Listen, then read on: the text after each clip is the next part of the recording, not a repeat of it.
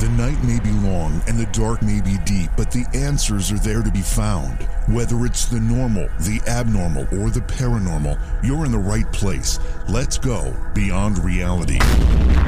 So my prediction here is that they found the treasure on Oak Island, and they found it early in their season of filming, so they have to fill all these episodes with nothing so that they can save the discovery of the treasure for the final episode, because otherwise I can't explain why there's a TV show anymore, because the last few weeks have just been completely I'm not going to say boring, because there's some interesting things, but they were boring. They were pretty boring. Pretty much boring. So, I don't know. I tuned in. The wife turned on Curse of Oak Island tonight, and I don't know. I found myself browsing Facebook. Yeah, the last, I think, 3, maybe 4 episodes have been rather lackluster. I mean, let's face it. For anybody who's following the television show or knows of what's going on there, the excavation of Smith's Cove is showing some pretty cool stuff. But I don't see them getting super excited about it, which makes me believe they know it's all Searcher stuff. There's nothing there that's old enough to be from the depositors. Just because I don't see any real excitement. They kind of act like, oh, that's kind of cool. But yeah, you're like me. I always watch the facial expression. Right. And I don't know. I'm not seeing anything. I'm getting bored. Well, like I said, it's kind of like how it was with The Walking Dead. I literally have not watched it in a season and a half. I'm with you. I'm exactly almost 2 seasons. I think I'm right in the same place with you on that. So I just have to assume here that they found the treasure, and then they had to go and backfill all these episodes, and so that they could save the reveal of the treasure to the last episode. I think if they found the treasure, there would be no hiding it. Well, that's a good point. Unless it's like one nugget of gold. One of the things, old Spanish coin. What was the name of the author? Randall Sullivan, the author that wrote the book. Yeah. We had him on. We had him on a few weeks ago. He's going to be on next week's episode again, so I'm anxious to see what he has to say there. I don't know. Should be interesting. Yeah. Well. But I know other people a little frustrated too. I've kind of been reading social media about it, but yeah. It's definitely the masses are feeling that same way about it. But hey, everybody, welcome to Beyond Reality Radio with me, Jason Hawes, and JV Johnson. Tonight we've got some great show. Well, we got a great show. Tonight we're going to be talking with John Potash, author and documentarian. We're going to be discussing his newly released film, Drugs as a Weapon Against Us, the CIA War on Musicians and Activists. It's based on the book Drugs as Weapons Against Us, CIA's murderous targeting of SDS, Panthers, Hendrix, Lenin, Cobain, Tupac, and other leftists. So it should be really interesting. I mean, we've had John on in the past, and it's sort of a mind-blowing show. Yeah, I remember our discussion when he was on the first time, and it was mind-blowing. And the idea that our intelligence community may be doing something that he asserts they're doing, as in using drugs to control parts of society through these celebrities, that in itself is not only scary. I mean, this is the type of stuff that, sci-fi novels like, 1984 and Big Brother and all these things that we fear from our governments. This is right out of that textbook. Well, especially if you go to John's website and you can watch some of the just some of the releases and some of the talks that have been out there about the government admitting, and all these documents that have come out about the government bringing drugs in and doing certain things in these areas, and people who talk up about it mysteriously end up usually dead. So it's kind of scary. But you can check out his website at John Potash. That's JOHN Potash, POTASH.com, and just watch the trailer, because I think the trailer right there will kind of make you uneasy. Yeah, it makes you really uncomfortable. And then in the second part of the program, we've got a couple of paranormal investigators. We've had them on the program before, Rhonda and Dwight Hull. They've written a couple of books about the haunted Southwest. They have a new one that has just come out as a follow-up to their first book, and we're going to talk about haunted stories of the Southwest with Rhonda and Dwight Hull. And then tomorrow, very exciting night. We've got a good friend of ours who's been on the show a few different times, and it's Dr. Knowledge. And this guy is awesome. But and we're going to be talking about fascinating facts from the all-time book of fascinating facts. Yeah. So. Again, I think this will be the third time he's been on the program over the course of 3 years, and we always enjoy having him on because we always learn something, and we're always, we leave the program laughing and smiling and thinking, wow, that was really cool. Yeah, and some of it's just crazy, some of the things that he brings up and why we do certain things, or why certain foods are known for certain areas and how things, it's mind-blowing. It really is. And then Thursday, of course, we've got readings with Rebecca Foster. Yeah, it's the first Thursday of February, so we do our readings with Rebecca. I know. February. And you know what's crazy? All right, so last February, I mean, we had mind-blowing cold temperatures. We were in minus 10, minus 12. It was 65 degrees here today.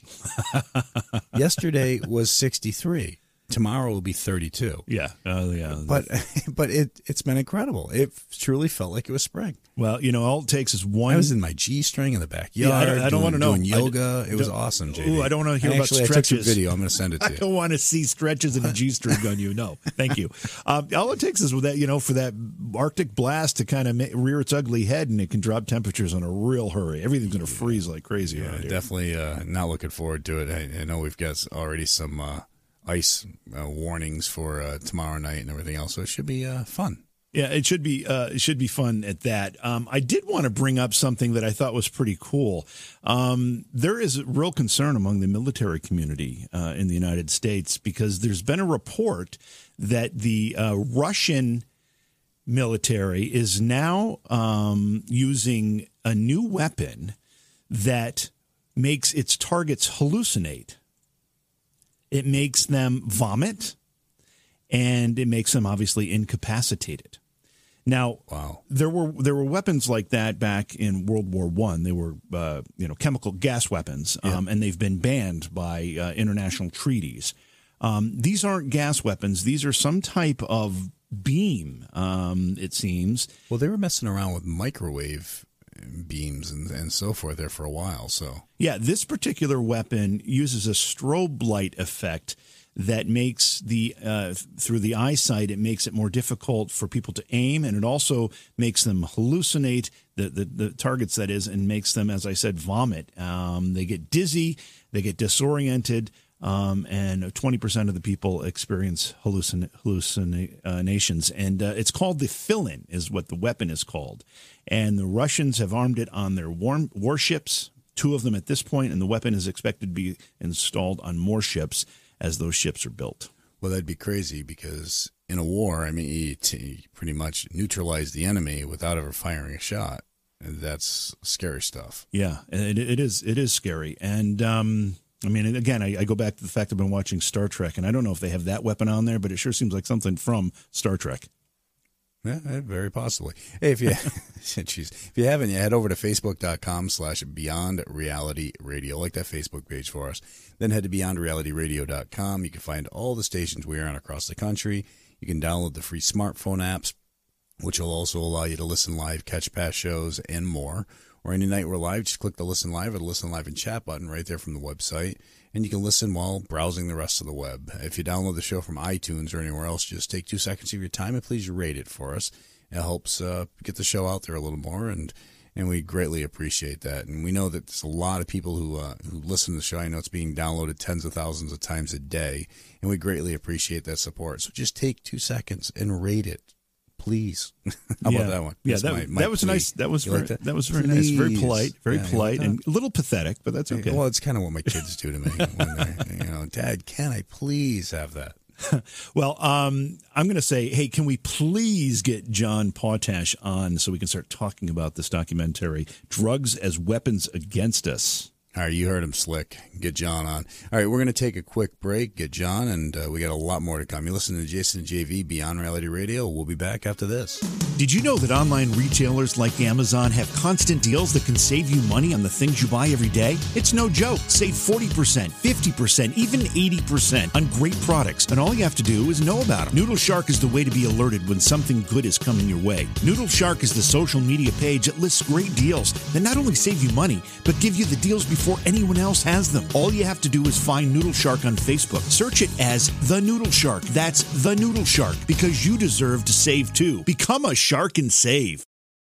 This episode is brought to you by Visit Williamsburg. In Williamsburg, Virginia, there's never too much of a good thing. Whether you're a foodie, a golfer, a history buff, a shopaholic, an outdoor enthusiast, or a thrill seeker, you'll find what you came for here and more. So ask yourself, what is it you want? Discover Williamsburg and plan your trip at visitwilliamsburg.com. Our guest tonight is a returning guest to the program, John Potash. He's written a book called Drugs as Weapons Against Us, and now he's made it into a documentary film.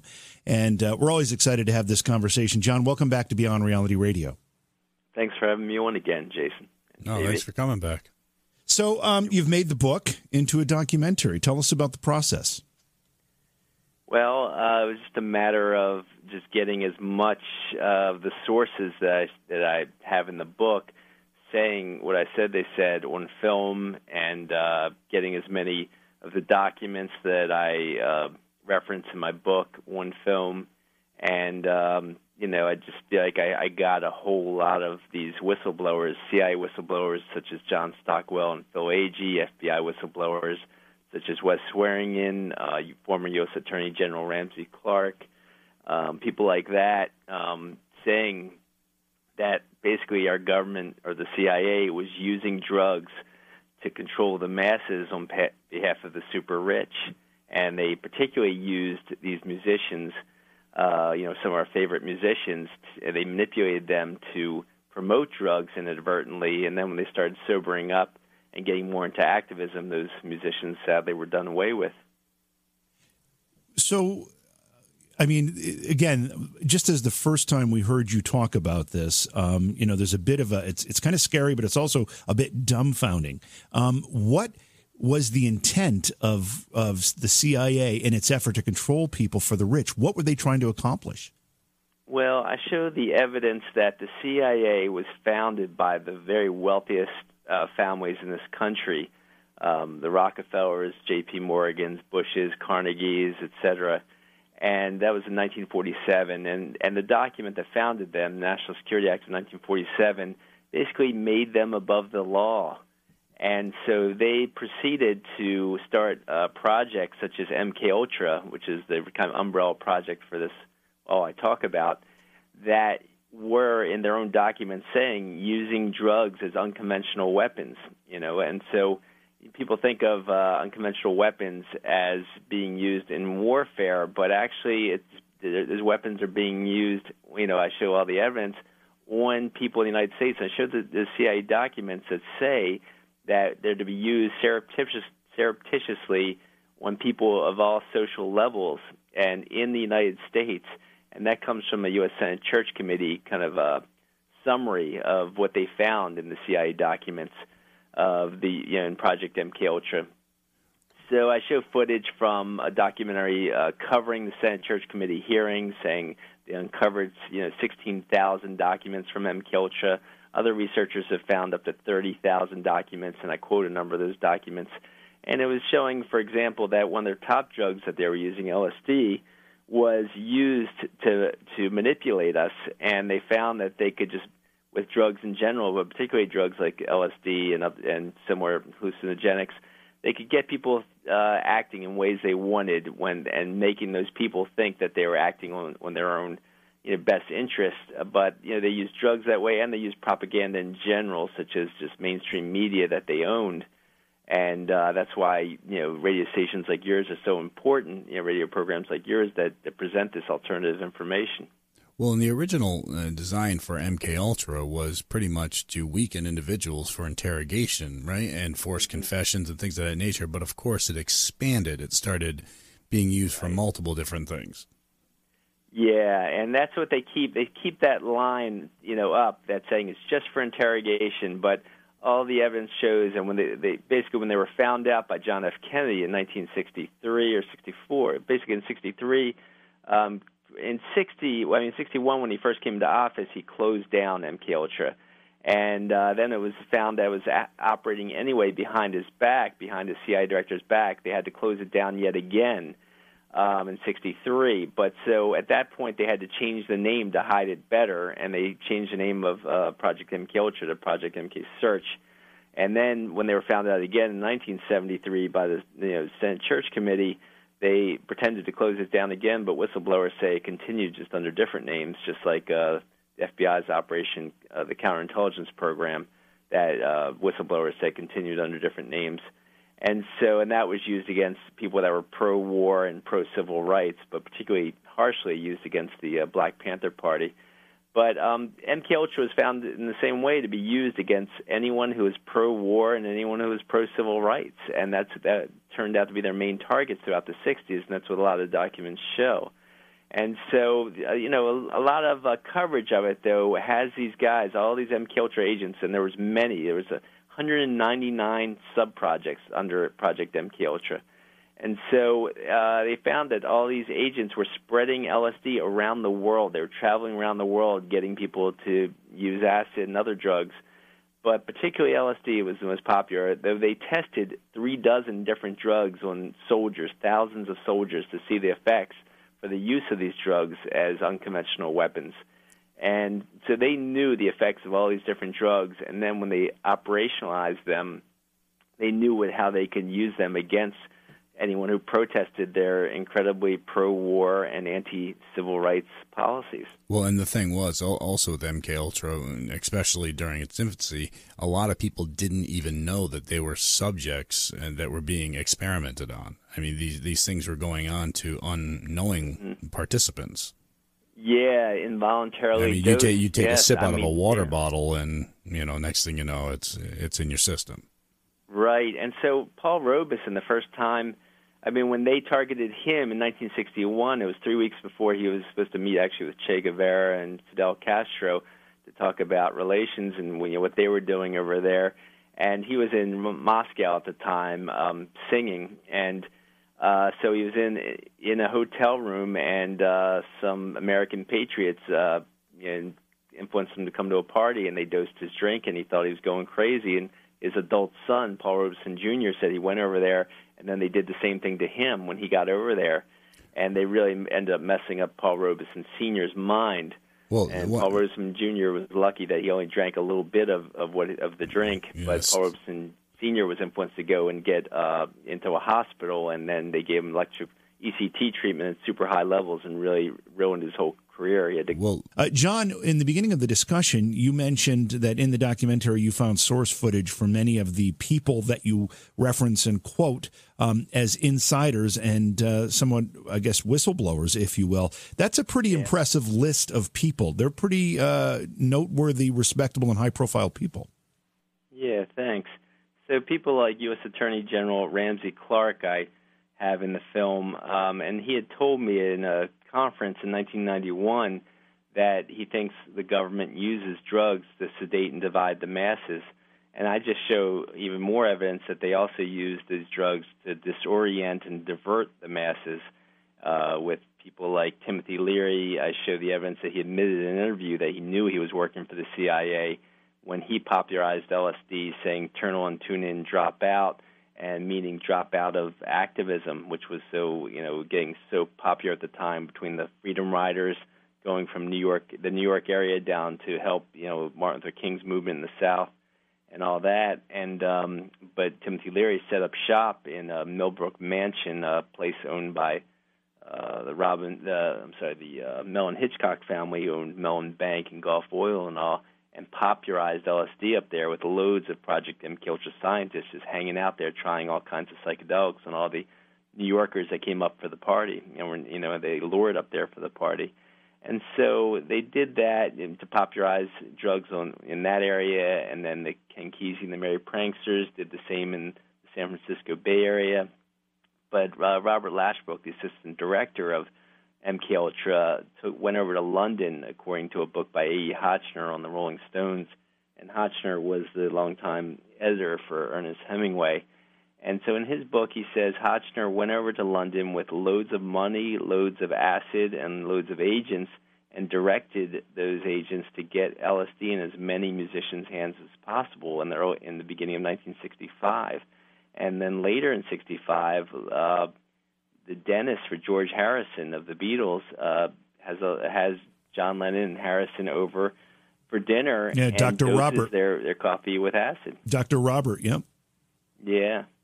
And so I show that's just no coincidence, because undercover the Daily Mail, which is the daily newspaper in England, said that in 1967, Mick Jagger actually was a holdout from using acid for several years, and an undercover agent, FBI and MI5 agent named Dave Schneiderman, actually convinced Jagger to use LSD for the first time. And after he used it, a few hours later, the police came in and busted Jagger and Richards and others, but didn't bust Schneiderman, who had tons of drugs in his suitcase. So that's some of the ways they used these drugs. Got people introduced to these musicians. They had tons of other agents and ways to convince them, oh, it wasn't so bad, you should trip some more. But then when they started sobering up, like when Lennon started settling down and raising his child and sobering up, and was getting more into activism, had told Newsweek magazine that he was going to be leading a protest in San Francisco, they did him in, and it identified the doorman that night at Dakota that aided Chapman in the killing of Lennon. His name was Jose Joaquin Sangenis Perdomo, and he was a former member of the Bay of Pigs invasion and was considered a hitman for the CIA and was on the CIA payroll. Wow.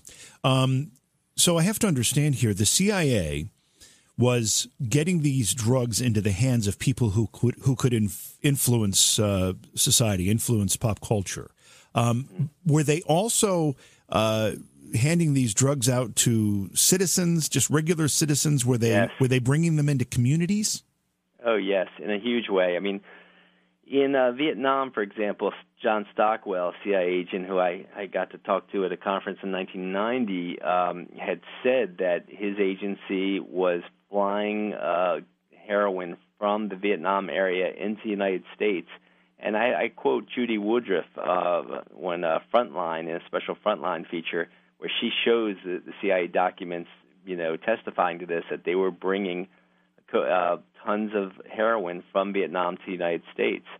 And so, they were doing that, and they happened to target the black communities at that time, and when soon after civil unrest like race riots, the activists called them race rebellions, and they were targeting anti-war leaders such as the head of the Students for Democratic Society at Columbia University, which was the first place of building takeovers to protest the Vietnam War. I show the evidence. I show the picture of the undercover agent that infiltrated Abbie Hoffman's group and then had a party with the SDS group and dosed the SDS members with acid. And so they were used against, top SDS leaders, along with infiltrating the Black Panthers with cocaine and getting them to use cocaine, and in other ways, and with other groups. I show how they were used against the Occupy movement too. Were they trying to create addicts here, or was it just a case of, keep them busy, keep these folks busy and their minds off of, protests and other what they would consider destructive behavior? Well, both. Now, acid's not as addictive. It's just disorienting and can hurt. I just show the evidence that it really hurts your mind. And there's loads of evidence to that effect. And it hurts your emotional control, so it causes lots of anxiety. Now, being a counselor for the last 30 years and with a specialty in addictions and trauma, I have seen a lot of people, after using acid, how it really hurts their emotional states. But it diverts them from their best work. It hurts their mind from doing their best work, but also it does form, addictions in people. Of course, the heroin and cocaine are much more habit-forming, and so once you get people using cocaine and heroin, there's a better chance that they'll develop an addiction to it, especially with physiological withdrawal symptoms from heroin. Heroin and other opiates. So yes, for both reasons. But they were actually a guy named Ronald Stark was found to be working for the CIA since 1960, and he was the largest acid dealer in the world. He was trafficking acid with laboratories in at least 3 continents, and the top British official investigating his group in England found that his group in England actually distributed in just 3 years alone 100 million hits of acid. And so he was found by an Italian judge to, have been part of the CIA since 1960. The first judge actually ruling over Ron Stark's case was murdered. Second judge let him go because of all his proof that he was part of the Secret Services of the United States. So that's just some of the evidence of the way they were doing things, to hurt protest movements. So even though he was breaking the law, he was doing this, he was, pretty much putting acid and stuff out on the streets. Because he was part of the CIA, he was pretty much above the law. He was void from any type of prosecution. Yeah, well, the judge was apparently too scared. After the first judge was murdered, the second judge was too scared to even keep him in prison and let him go and gave him over to the, American authorities. A government Italian commission, wrote a report on Ronald Stark about all that. So it's, it's well documented. And, he's just one example. There was just loads of networks that I should show all the intelligence connections to a number of networks, of acid networks. But the biggest one was the one he was part of, which was called the Brotherhood of Eternal Love, that the Mellon Hitchcocks had started, who were extremely wealthy, as I said, being part of Gulf Oil, Mellon Bank, and had, U.S. intelligence operatives in their family. But Peggy and William Mellon Hitchcock just put tons of money into different headquarters for the Brotherhood of Eternal Love all over the country, and including Mexico. Timothy Leary was part of the group. A guy named Owsley, if you ever heard of him, Augustus Stanley Owsley III, was part of that group.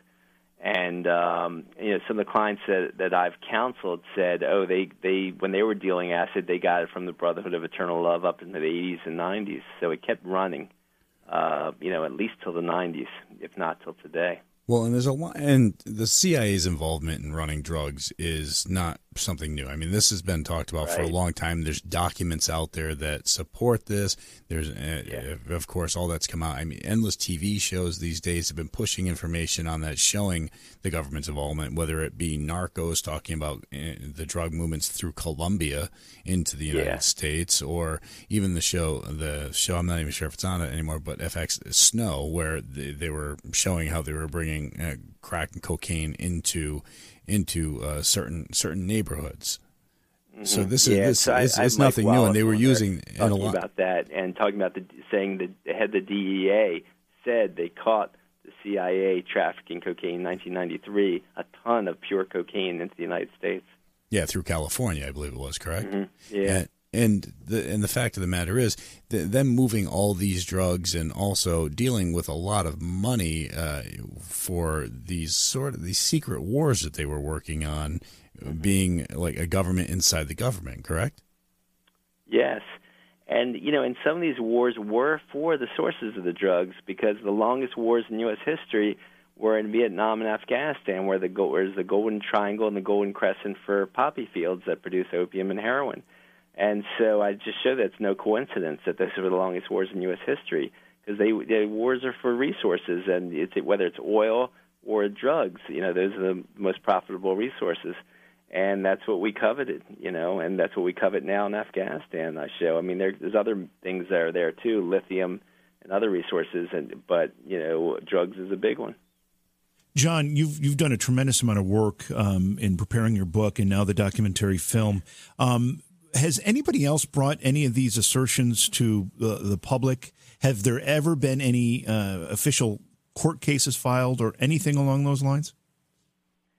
Yeah, well, of course, Gary Webb was a big one to bring all this to light, and he had one of the first viral articles with his front page articles for the San Jose Mercury News for a week, and he had won a Pulitzer Prize on another project he had worked on before that. And sadly, he died young, and 2 shots to the head, and they said it was a suicide. But people like Robert Perry, a Newsweek writer who also wrote for the Associated Press, actually came out with this information even before Gary Webb, but Gary Webb made it the most popular.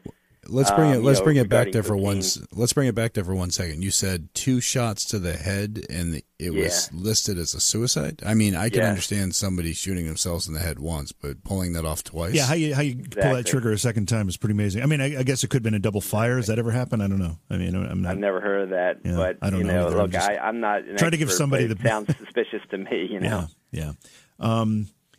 We have to take a break here, but when we come back, we're going to continue the conversation because it's very interesting. And we're going to open up the phone lines right now as well in case you want to chime in on the discussion or ask a question of our guest. Yes, we're talking with John Potash, author and documentarian. You're listening to Jason and JV, Beyond Reality Radio. The phone number is 844-687-7669. We're going to take a quick break. A lot more to come. Please support the program. Go to patreon.com/Johaw. That's JOHAW. I want to quickly take a listener phone call here. This is Philip in North Carolina. Hey, Philip, welcome to the program. You're on with John Potash. All right. Thanks again, John, and thank you guys for having me on. I just saw a news story that seemed pertinent to this conversation. It was, I think it was conservativetree.com, and it said that Mitch McConnell had delivered a message to Donald Trump that if he goes through with pulling out of Afghanistan and Syria, that they'll go ahead and impeach him. And there's a list of Congress people, a bunch of Republicans, including senators, and then there was a list of the lobbyists who are backing this, and it's like a who's who of the military-industrial complex. You got Dow Chemicals. Then there was Boeing. I don't remember the whole list, but I haven't had an opportunity to see if this is a valid story. I suspect it is, but it just plays into the same thing. It's like, why are we in Afghanistan? Right. If you Google U.S. soldiers guarding poppy fields and look at the images go on and on and on and on. It's crazy. Yeah, it's incredible. So I'm sorry, I didn't really have a question. No, that's okay. That's okay. No, yeah, I mean, it's a real good point. I mean, it's not only the military-industrial complex, but Big Pharma, who I just heard Robert F. Kennedy Jr. talk about as being even twice as big as the military-industrial lobbyists. They have like twice as many lobbyists in Congress as military-industrial complex because Big Pharma wants the cheaper opium for painkillers. But then they also understand that if they develop addictions to the painkillers, they'll make more money too, sadly enough. So, yeah, a lot of people want those poppy fields and want the opium and for, all kinds of reasons. But a lot of them are, the biggest money, of course, is the heroin sales.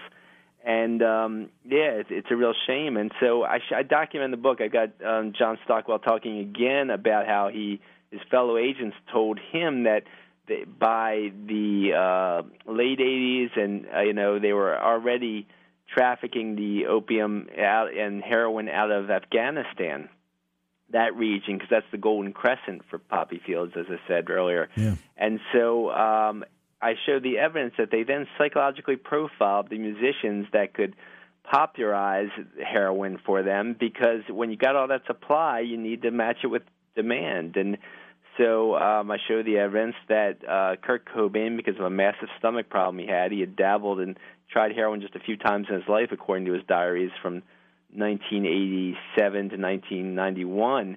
And then into his life comes this bizarre woman, Courtney Love, who I showed the evidence was a prostitute as early in her own letter. She said she had prostituted as a teenager. And she was stripping for the Japanese mafia at one point. Then she's stripping for the Taiwanese mafia, going to those countries and stripping and being involved in live sex acts and all kinds of other stuff. And her father said that his daughter had he lost custody of his daughter when she was 5 or 6 because her biological mother's parents were super wealthy and bought off his lawyer. And then when she was 13 years old, she wrote him a letter from a juvenile delinquent facility and begging him to get her out of there. And he got her out of there and found that she was already drug addicted. And in her letter, she said that her counselors were having sex with her since she was an infant, 4 years old or so, and that they were giving her psychohypnotic drugs, the same kind of drugs actually that are used by MK Ultra. But either way, she was prostituting in her early teens, he found, and leaving heroin needles all over his home, and he had to kick her out. But then he was over in Ireland doing research for a book, and she visited him when she was 16, just turning 17. She brought over 1,000 hits of acid, and he inadvertently introduced her to a new friend of his, who later on, this guy named Stephen O'Leary, and Stephen O'Leary said on his deathbed that he was actually working for the CIA for all those years. And so Stephen O'Leary proceeds to take her under his wing for the next 6 weeks, and takes her over to London, where she passed. John, we're going to have to, I'm sorry, I got to cut you off because we've got to take a hard break here. All right, you listen to Jason and JV, Beyond Reality Radio. We'll be back after this. Please support the program. Go to patreon.com/Johaw. That's JOHAW. It's great to be here. I love doing the show when we're both here because, we get to chat about things that we don't get to, normally talk about. I love doing the show when I'm here. It's the best way. Yeah. So, I know there's not a lot we can talk about, but you're going to be going on the road soon. Yeah. Did I just say something I shouldn't have? No, yeah. I'm going to go on the road, yeah. Yeah, okay. And you're going to be doing the show when you can from the road, various locations. This show, the radio show, yeah, from the road. Trying to keep things in the bag. Go ahead. Yeah, And but you're going to be able to do that from all these really cool locations. So that's going to be kind of neat. Yeah, I wonder. Yeah, I mean, drinking rum runners at bars and stuff, trying to do the show. That's the kind of show I want to do. Yeah. Yeah, I mean, JV and Jay and rum runner bars. Yeah, that'd be great. That's actually, we'd have to work on the name. I think that name kind of sucks. I don't think at that point the name, we wouldn't even be able to say it. No, I think that's actually how we'd be saying JV and Jay and bars rum runner. So anyway, welcome back to the program, everybody. It's Jason and JV Beyond Reality Radio. Tomorrow night, actually later in tonight's program, we've got Rhonda and Dwight Hull joining us to talk about their new book called Conversations with Spirits of the Southwest. Tomorrow night, Charles Reichblum, who's also known as Dr. Knowledge, will be with us to talk about his book, the all-time book of fascinating facts, and they are fascinating. They really are. I got to give them that. And then Thursday, we've got our good friend,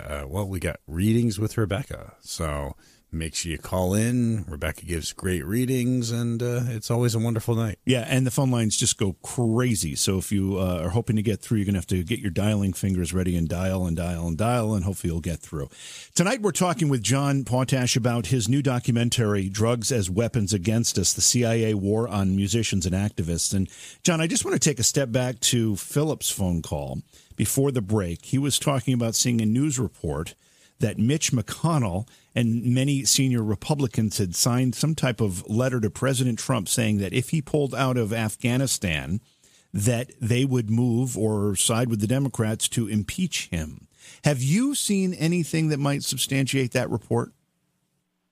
I haven't, I'm sorry to say, but I can totally believe it because it's sadly enough, both the Democrats and the Republicans both are constantly pro-war, especially pro-war in places like Afghanistan where the poppy fields are.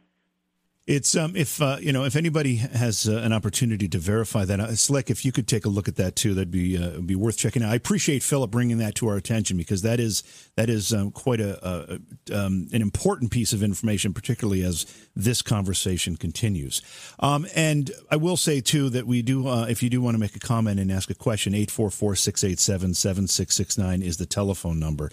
Now, does this program, I know that you said that it had been killed and then it has been hidden under different names. As we fast forward to 2019, is this stuff still continuing?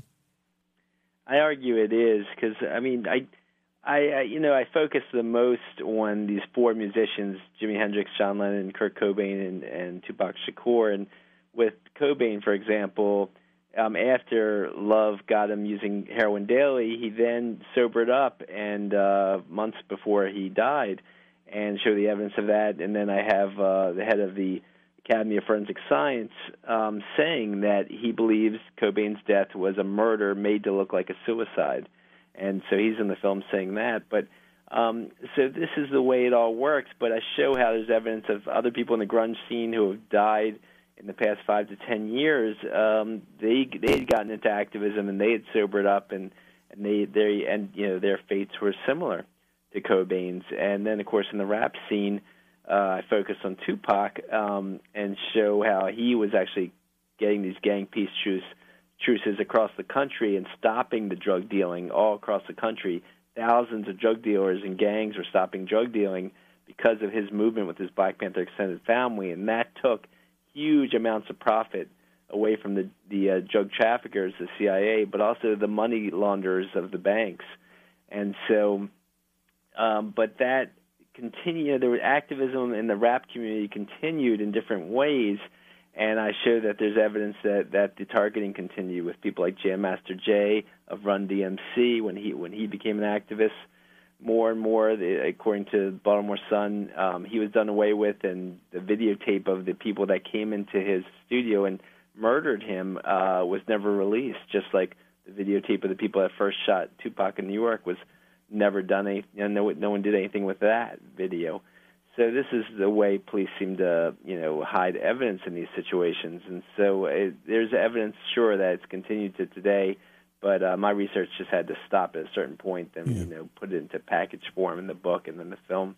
I know you don't have a lot of time left for us. In fact, I think we've kept you over time a little bit. I want to take one more listener phone call, and then I have one more question for you before we let you go. Okay, this is Vince in Missouri. Hey, Vince, you have a question for John? Yes, I do, actually. We can't go with mob rules as far as what he was talking about Tupac and all that goes, but Afghanistan, we were over there for a reason. And, as far as the drug trade goes, look, the demand is here. That's why the drugs come here. And you can take the troops from where, here, there, put them wherever you want. As long as you have demand, there's going to be a supply. And you can rotate it around the world, clockwise, counterclockwise. If we don't get people's minds thinking right, and that they're clouding us and dumbing us down and making us stupid, legalizing all these drugs, then then we're kind of hopeless. I think that's a great point, Vince. And I think what John has been saying all along, the CIA's effort is to get the drugs into the hands of influencers like these musicians to create the demand. I'm assuming that's what the whole point is, right, John? Supply and demand. Yes, to increase the demand. And, I've been working 30 years to decrease the demand amongst, and trying to get addicts into recovery and sobriety. So I hope to keep doing that, but it's sad that I'm fighting a tough battle when the CI's Project MK Ultra is doing the opposite and trying to promote it more and more, and including with ecstasy amongst rappers and like Eminem and others who has sobered up since he first started promoting ecstasy, but also other musicians have been promoting ecstasy. They call it Molly now, but I show the origins of that and related to chemical warfare and all. So one more quick question here. The many of the musicians that we've talked about tonight and we've talked about in other cases are members of the 27 Club. They died at the age of 27. I know that number isn't necessarily specific to what we're talking about, but are those deaths all in question as it relates to the conversation we've had tonight? Well, I didn't get into it in my book, but I do show how the CIA has used anniversary timing tactics with other situations, such as the year anniversary of Martin Luther King saying he was against the Vietnam War, and he was assassinated, and other situations like that. So I think it's not beyond the possibility that 27 was used in that way to give some kind of subconscious warning to people, because Kurt Cobain, Janis Joplin, I cover in the book, Jimi Hendrix were all 27, and there's more than that, of course. There's many of them, and sadly enough, a lot of them did have drug problems. But I show that Janis was getting more into activism, was sobering up. Kurt Cobain was sober according to blood tests, and Jimi Hendrix was sobering up according to his fiancée in her memoir before she died. So, this is, the way it seems to be. Okay, so where can people see the documentary Drugs as Weapons Against Us? So it's available video on demand on iTunes, Vudu, Vimeo, Microsoft Xbox, Google Play, YouTube, Rent. You can also buy it from Barnes & Noble, Best Buy, Walmart, Target, Amazon, of course, places like that. And if you want to find out more about it, go to www.drugsasweapons.com. And if you want to find out more about the movie, within that link, you can also go to drugsasweaponsmovie.com. But drugsasweapons.com is easiest to remember. So I hope you find out more about it all there and see the trailer. Well, John, thanks so much for coming and hanging out with us again. It's always a pleasure talking to you, and we look forward to talking to you again. All right, you have a great night now. You have to hope something like that's not true, but the more we hear stories about what the government is capable of, the more we have to take stories like that and say, we really need to take this seriously and give it a lot of consideration. Well, it's scarier because very few people are paying attention, and even when they do, very few people are holding their feet to the fire for the things that they do, and they get away with. That's an absolutely excellent point. We reelect the same people over and over again, and they just get away with murder, and I mean that literally in many cases. Oh, yeah, absolutely. But we're going to change the topic of conversation. Our next guests for this evening are Rhonda and Dwight Hull, paranormal researchers, psychic mediums. We've had them on the program before. They have a new book. It's called Conversations with Spirits of the Southwest, a continued journey into the paranormal. So we're excited to have both Rhonda and Dwight with us. Welcome back to the program, guys. I'm great to be back. No, happy to have you back. So, Dwight, what have the two of you been up to since you were on the program? Oh, just trying to get this second book all buttoned up and out there, and from there we're still out there doing our thing and investigating and going out to some of these ghost towns and revisiting some of these ghost towns, and we got basically a playground of the Old West out here, so we try to get out into it as often as we can. Well, and it's got such incredible places out that way. But what's interesting about this book is it's following the continuing paranormal adventures of you all as you explore the history of Old West by speaking with the best of all possible sources, the spirits of men and women who lived it. Yeah. What we do is, we go out and, Rhonda's a psychic. We also had Dan Baldwin with us, who is a pendulum dowser, kind of added a new flavor to the mix, so to speak. And, I've been investigating for many, many years and also a psychic medium. So, we go out and we try to make contact with whatever spirits are, in the area or in that location. And we try to get some answers, try to ask them some questions. And, basically what we try to do is learn history through the people who live that history, and we've gotten some pretty interesting stuff. Well, I think that's amazing to hear because I find it hard enough to go to a case and actually catch EVPs, but you guys are catching enough information to actually write entire stories about that. Yeah. Between the pendulum and a psychic medium, and they kind of. Lack of a better term, fact check each other. They don't look at each other when, we're in a location, so one's not feeding off the other. So, we kind of corroborate, information right there on the spot. We do get EVPs on occasion, but what's nice about this that we're doing is we're kind of getting answers, lack of a better word, real time. So we're able to direct the questions and the conversation in a better way instead of, recording for, X number of minutes or hours, going home, listening to it and say, oh, hey, we got an EVP here, we got to go back, that kind of a thing. And, it works out pretty well, and we're able to, get some answers anyway. Well, and you guys also open it up for readers to be able to go over to your website and hear the actual voices of the spirits that are contacted by you all? Yeah, we do. We put all the EVPs up on our website. They're all in the book. And then you can just go right to the website and log on and go in there and listen to all of them. And, we try to share as much as we can with people.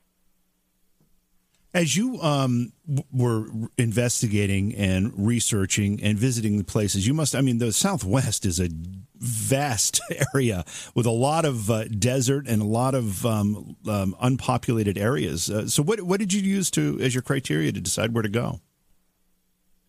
In the first book, we kind of tried to go to places that people would know, Tombstone and those kind of places.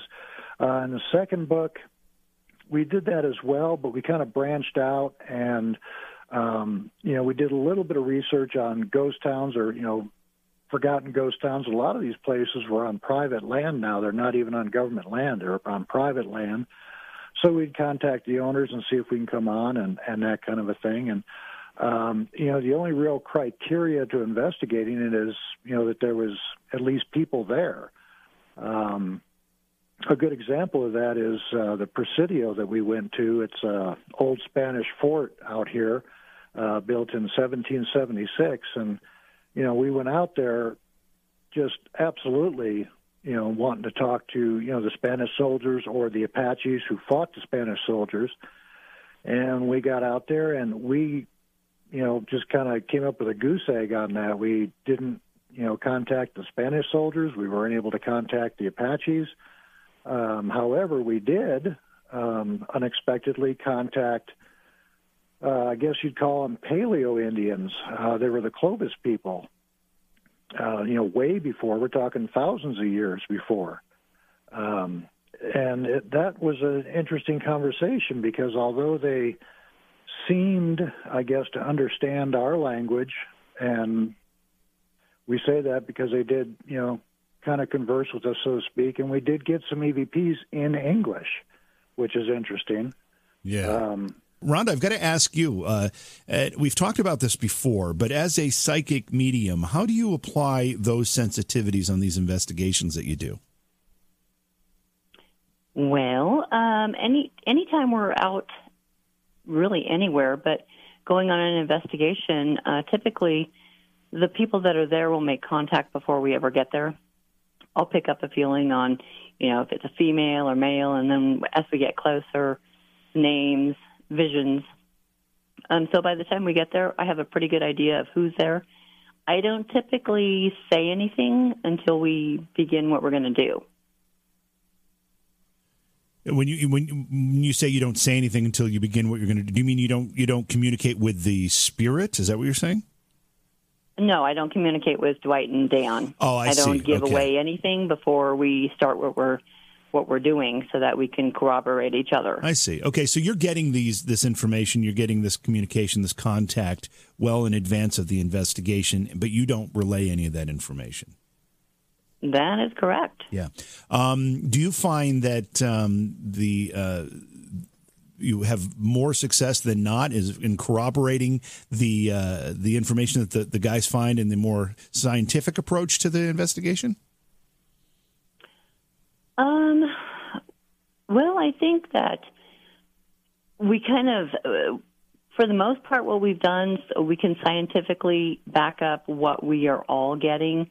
I know there's been a few occasions when we've gone to a location to hopefully speak to a group of people that we know were there, and then we get sidetracked by somebody else who's there. That happened in the Superstition Mountains with Alicia Rivas, who was a gold miner, I guess you would say, and a recluse. We went up there to talk to a group of people who fought in a massacre, and as we were leading down this trail, this man kind of jogged us a different direction, and Dan was like 20 yards in front, and I'm like, whoa, wait a minute, we need to go over this way. And so we all went over and dropped down into a wash and had a conversation with this man.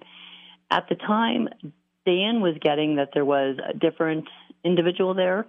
Dwight and I both were seeing and feeling this other man.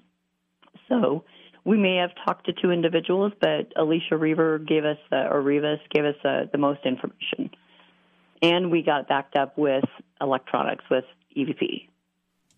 Dwight, from the other side of this discussion, as Rhonda is doing her work as a psychic medium, how are you operating simultaneous to that? Well, what I'm doing is I'm running recorders.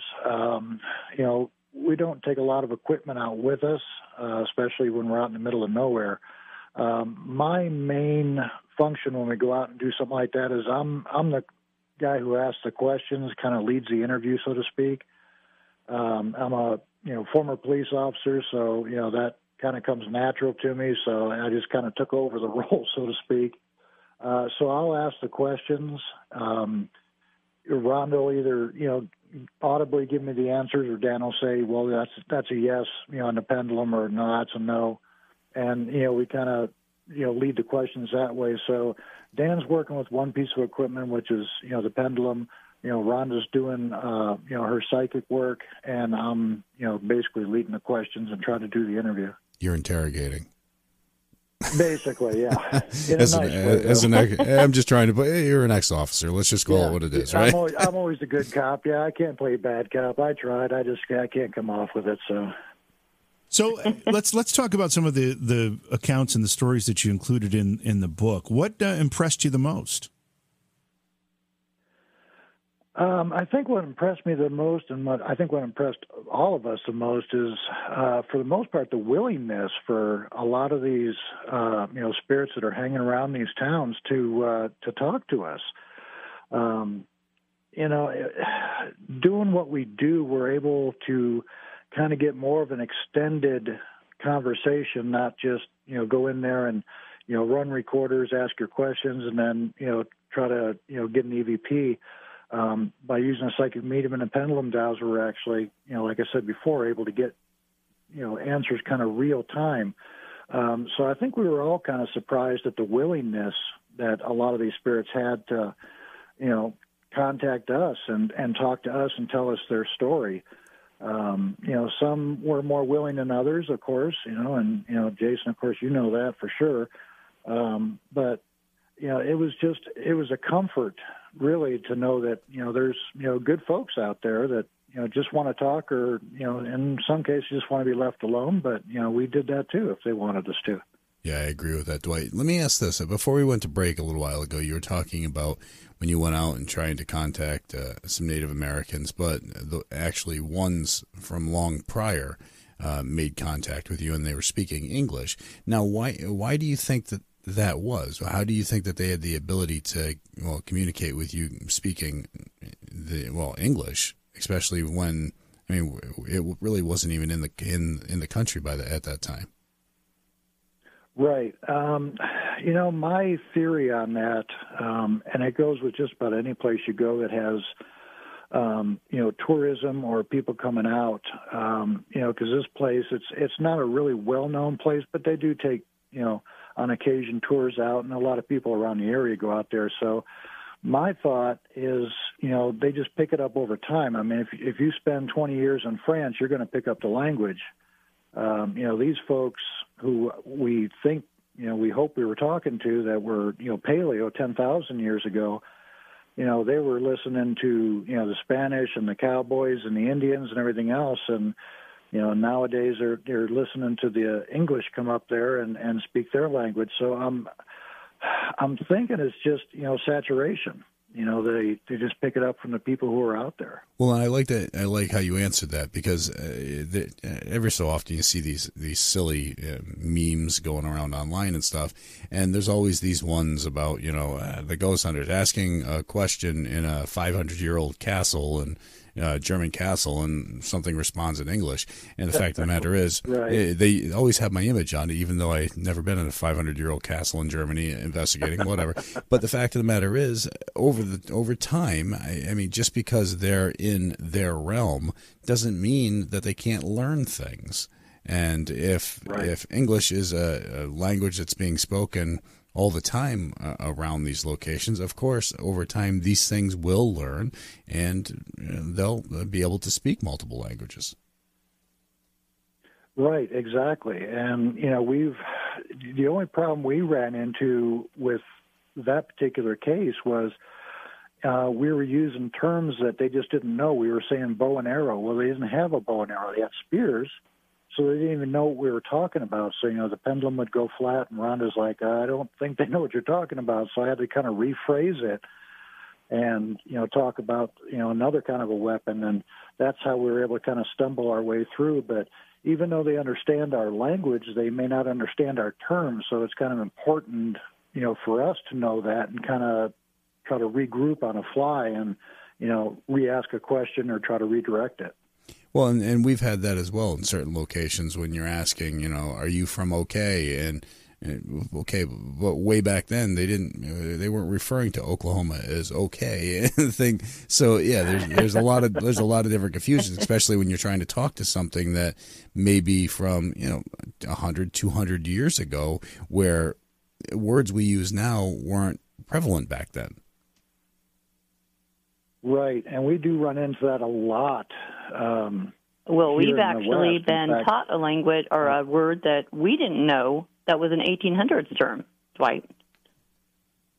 Really? What was that? Right. Yeah, we went out to the Clanton Ranch, the old Clanton Ranch, Clantons and McLaury's. Yeah. We went out there, and on our way out, we got all cut up by the mesquite bushes and such like that. So we were kind of bleeding, and we got an EVP, just an amazing EVP from an older Southern guy who we think was Mr. Clanton. And he said, over here, long way, really bad brush sting. And that was the whole EVP, and it was super clear. It was a Class A.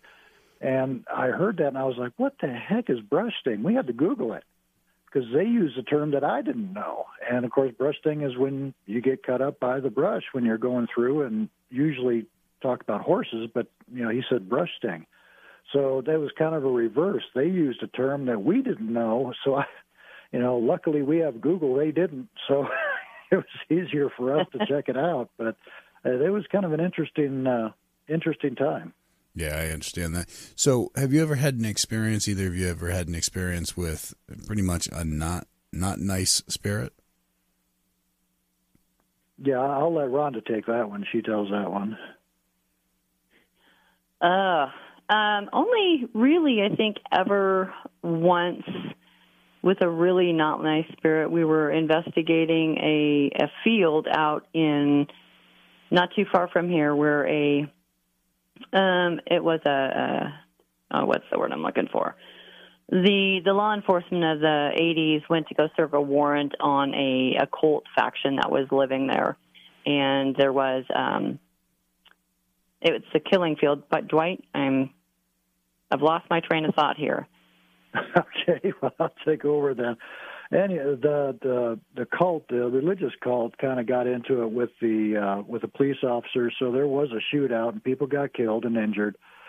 So we went there, and it was just full of just really. I mean, you can feel it when you get into the field, and I'm sure, Jason, you felt it at times too. I mean, you walk into a place and you can just feel it. It's like a wet blanket covering you. Yeah. So we knew we were kind of in a bad area. In a bad situation, but we did our investigation, and we came up with some EVPs. But when we got home, we walked into our house, and the house just stunk. I mean, best I can describe it is like rotten fish. And we went outside. We took a step outside. There's no smell. We went inside the house, and there was a smell. And it just kind of dawned on us that, hey, we brought something home, and it's not good from that field.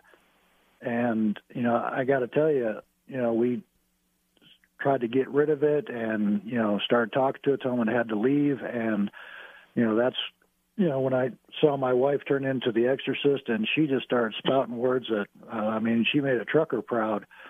And she got rid of it. I mean, literally within maybe a minute and a half, the smell was gone. And, it was... Yeah, so that's probably about the only nasty one that we ran into during the making of this book, both books actually. But, you just have to be careful out there because, sometimes they do follow you home and sometimes they're not, Casper the Friendly Ghost. We've got just a couple minutes here left to chat about the books and tell people where they can get a hold of them. I know your website is Believe Paranormal, and that's B as in Bumblebee, BEE, BelieveParanormal.com. There's information about the books there, but where can people get a hold of them? Any place where you buy your books. Amazon, I don't know if Walmart's got it yet, but Amazon and all the online book places, Barnes & Noble. So any place you buy your books, you should be able to find it there. All right. Well, let me ask. Go ahead, JV. No, if you have another question. I just want to. So if you could investigate any place out there right now, where would it be? Out here? Well, yeah, just any place in the world. How about that? Oh, any place in the world. Right now, my big place to investigate would be Meriwether Lewis's cabin where he died. Okay. Absolutely. That's just a huge mystery to me, and I really would like to go there and try to investigate that and try to get some answers because I don't believe he killed himself. So, it's the whole conspiracy theory thing, and I would love to talk to him and find out what happened there. Do people have to read the first book to appreciate the second book, or are they both standalone?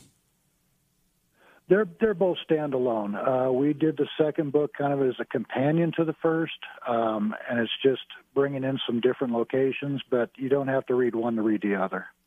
All right. Terrific. Well, thanks so much for coming and hanging out with us, and we look forward to having you all on again, talking again at some point. Well, thank you so much for having us on. We had a great time. Thanks for having us. You have a great night. Tomorrow night, we've got Charles Reichblum, Dr. Knowledge, on the program, talking about his book, The All-Time Book of Fascinating Facts. And we've had him on the program a couple of times, and it is always fascinating. A little humorous, intriguing, all that. Traumatizing. Sometimes, yeah. It's everything. Sometimes it is. So, and then Thursday, we've got our friend Rebecca on. So we'll have readings with Rebecca Foster, which is always a very interesting and busy show. So make sure you call in. Rebecca gives you a great reading or not so great reading. Usually they're all positive. And go from there. If you haven't yet, make sure you head over to facebook.com/Beyond Reality Radio. Like that Facebook page for us. Then head to beyondrealityradio.com. You're able to find all the stations we are on across the country, and that list is constantly being updated with new stations being added all the time. We're actually getting ready to add a few more over the next week. You can also download the smartphone apps for Android and iPhone, which allow you to listen live, catch past shows, join the online chat, and more. Or any night we're live, just feel free to click the Listen Live button or the Listen Live and Chat button, and you can listen right there from the website while hanging out with a great community of people or just browsing the rest of the web. If you download the show from iTunes or anywhere else, just do us a favor and take 2 seconds of your time and rate it for us. Helps push it forward and makes it easier to find, and that's what it's all about, just getting the word out. That's pretty much going to do it for us tonight. So again, make sure you tune in tomorrow. We got Charles Reichblum on, Dr. Knowledge. We're going to be talking about fascinating facts from the All-Time Book of Fascinating Facts. You're listening to Jason JV, Beyond Reality Radio. We'll catch you all tomorrow.